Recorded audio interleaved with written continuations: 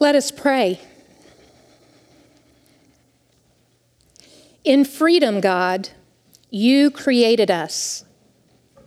Create in us now a spirit of freedom, that we might live in abundance. Hold me up, God, that I might lift you up. Amen. Christ is risen. Christ is risen indeed. Y'all did pretty good.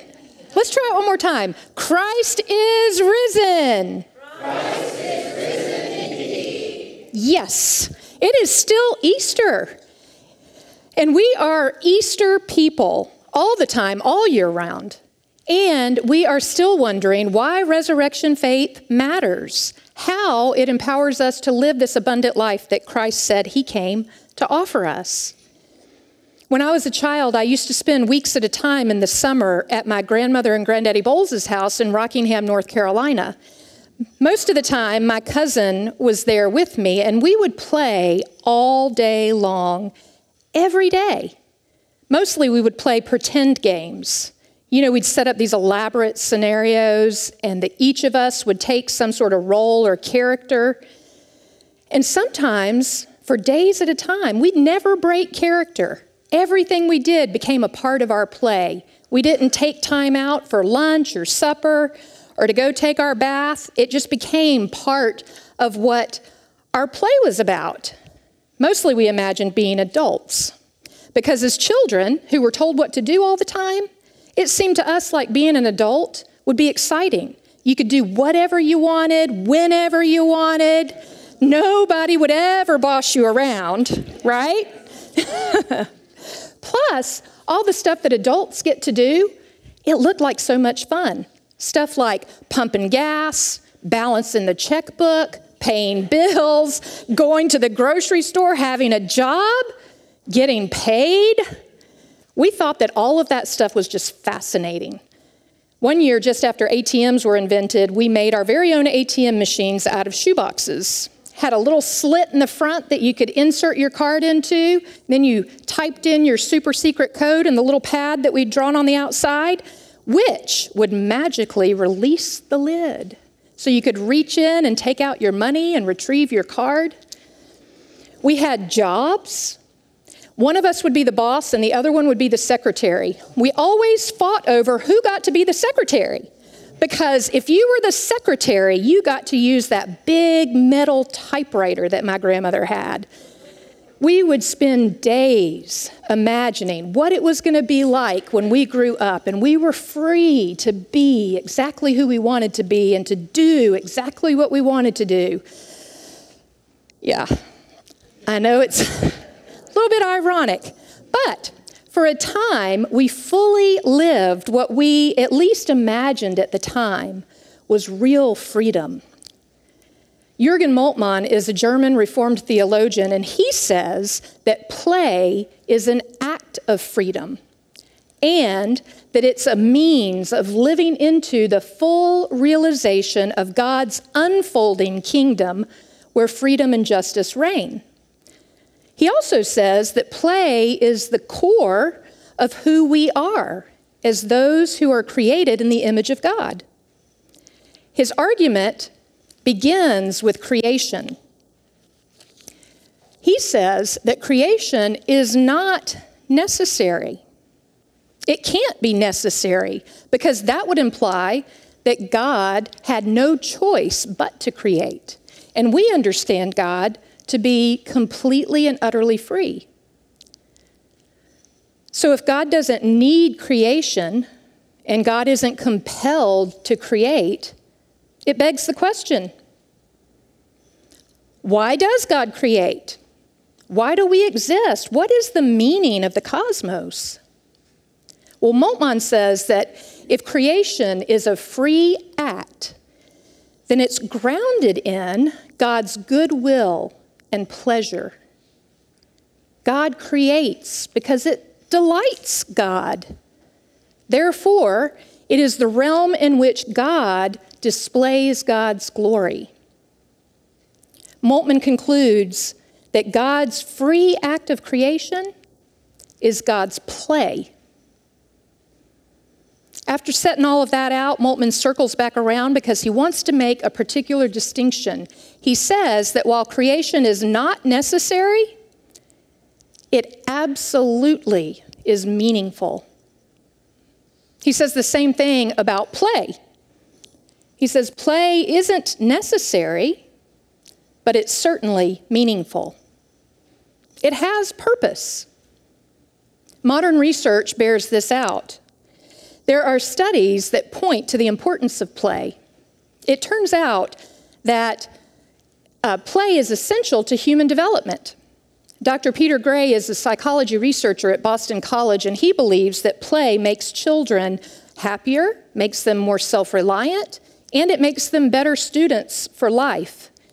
He also says that play teaches children social skills, teaches them things like fairness and morality, as well as impulse control and self-regulation, in part because free play allows any participant to quit at any time.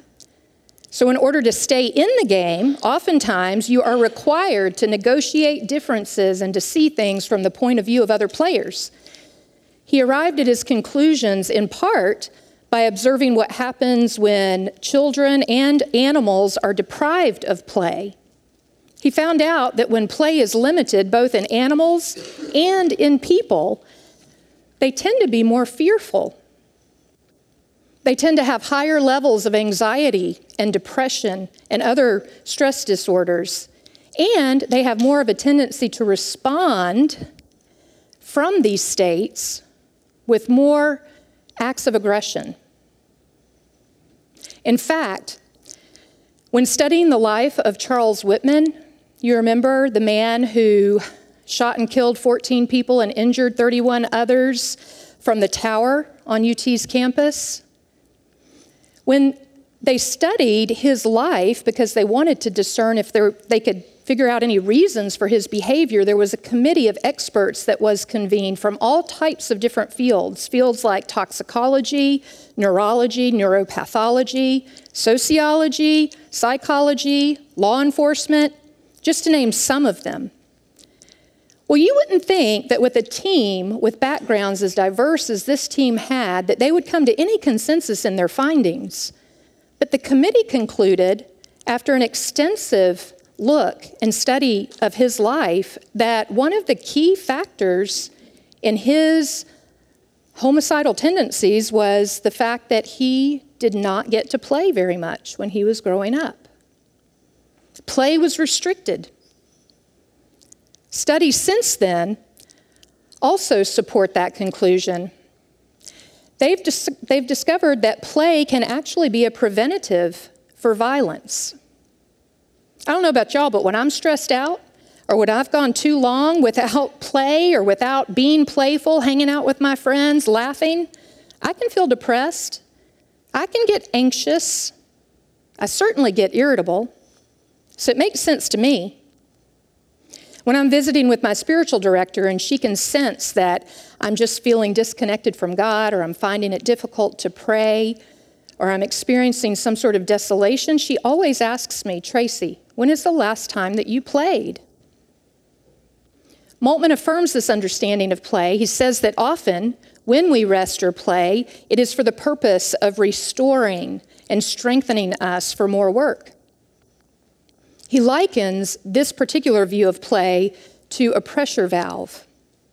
When life is too intense, when the responsibilities of life become overly burdensome, play can serve as a release. But he goes on to say that the sort of play that is this gift of God's grace, that is truly an act of freedom, it's not engaged in for any particular purpose, but rather it's a response to the freedom that we have because of the resurrection. He goes on to say, and I'm going to read this because it's pretty dense, so listen. He says, like the creation, man's games are an expression of freedom and not of caprice. For playing relates to the joy of the Creator with their creation and the pleasure of the player with their game. Like creation, games combine sincerity and mirth, suspense and relaxation. The player is wholly absorbed in their game and takes it very seriously, yet at the same time, they transcend themselves and the game because, after all, it's only a game. So the player's realizing their freedom without losing it. They get to step outside of themselves without selling themselves. The symbol of the world as God's free creation out of God's good pleasure corresponds to the symbol of humans as the children of God.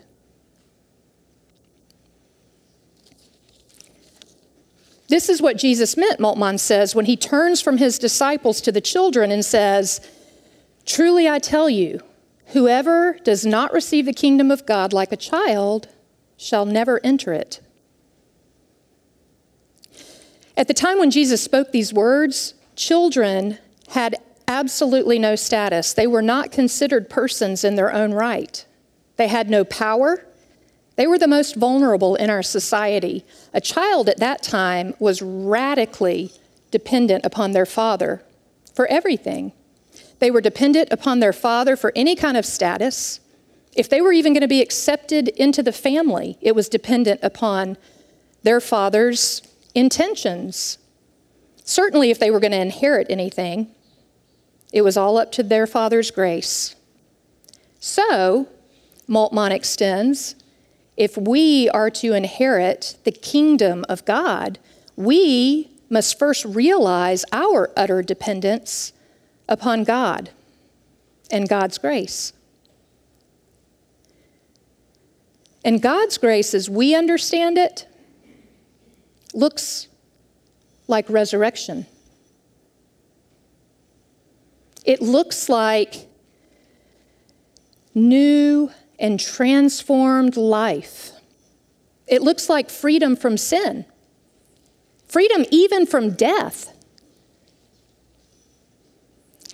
It looks like abundant life. As children of God, we are free.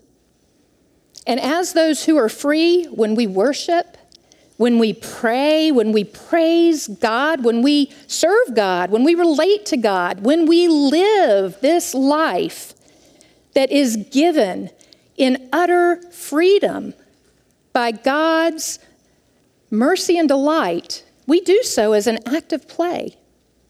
We play with our Creator. A member of the church responded to the weekly email that I send out on Thursdays. This past week, I was talking a little bit about creation as God's play, and she really liked that notion.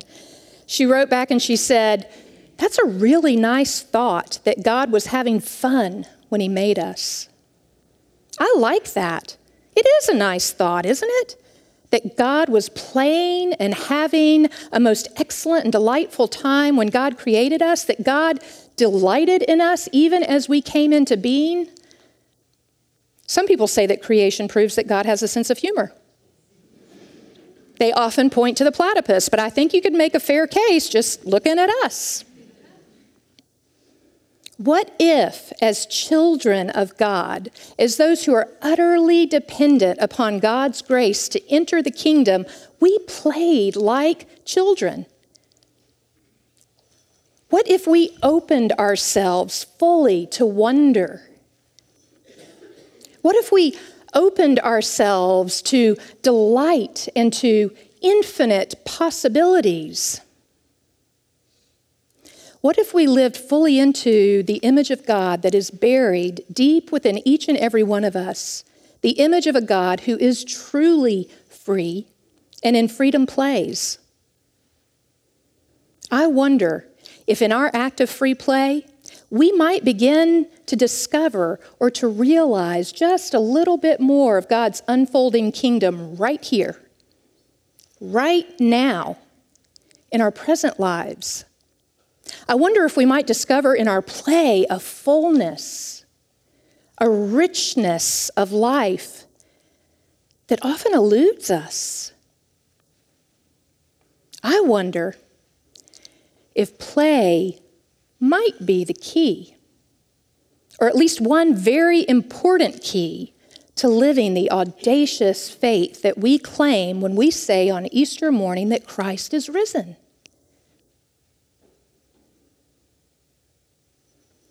Let's pray. Loving and gracious God, we give you thanks for who you are and for who you create us to be.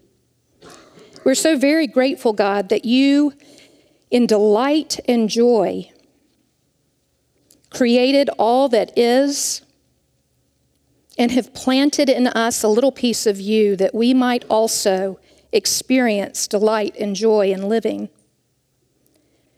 We pray, God, that you would open our hearts and our minds, that you would expand our spirits, that we could fully embrace this piece of us, that more and more of life might begin to feel like play. And in that, we would experience you more deeply. God, we pray that as we offer to you all that we are and all that we have, that in the spirit of play, we would be generous and expansive, hoping that you would bless what we offer, that you'd multiply it, that all people would discover the freedom that they have in you. We ask this in your Son, Jesus' name. Amen. Would the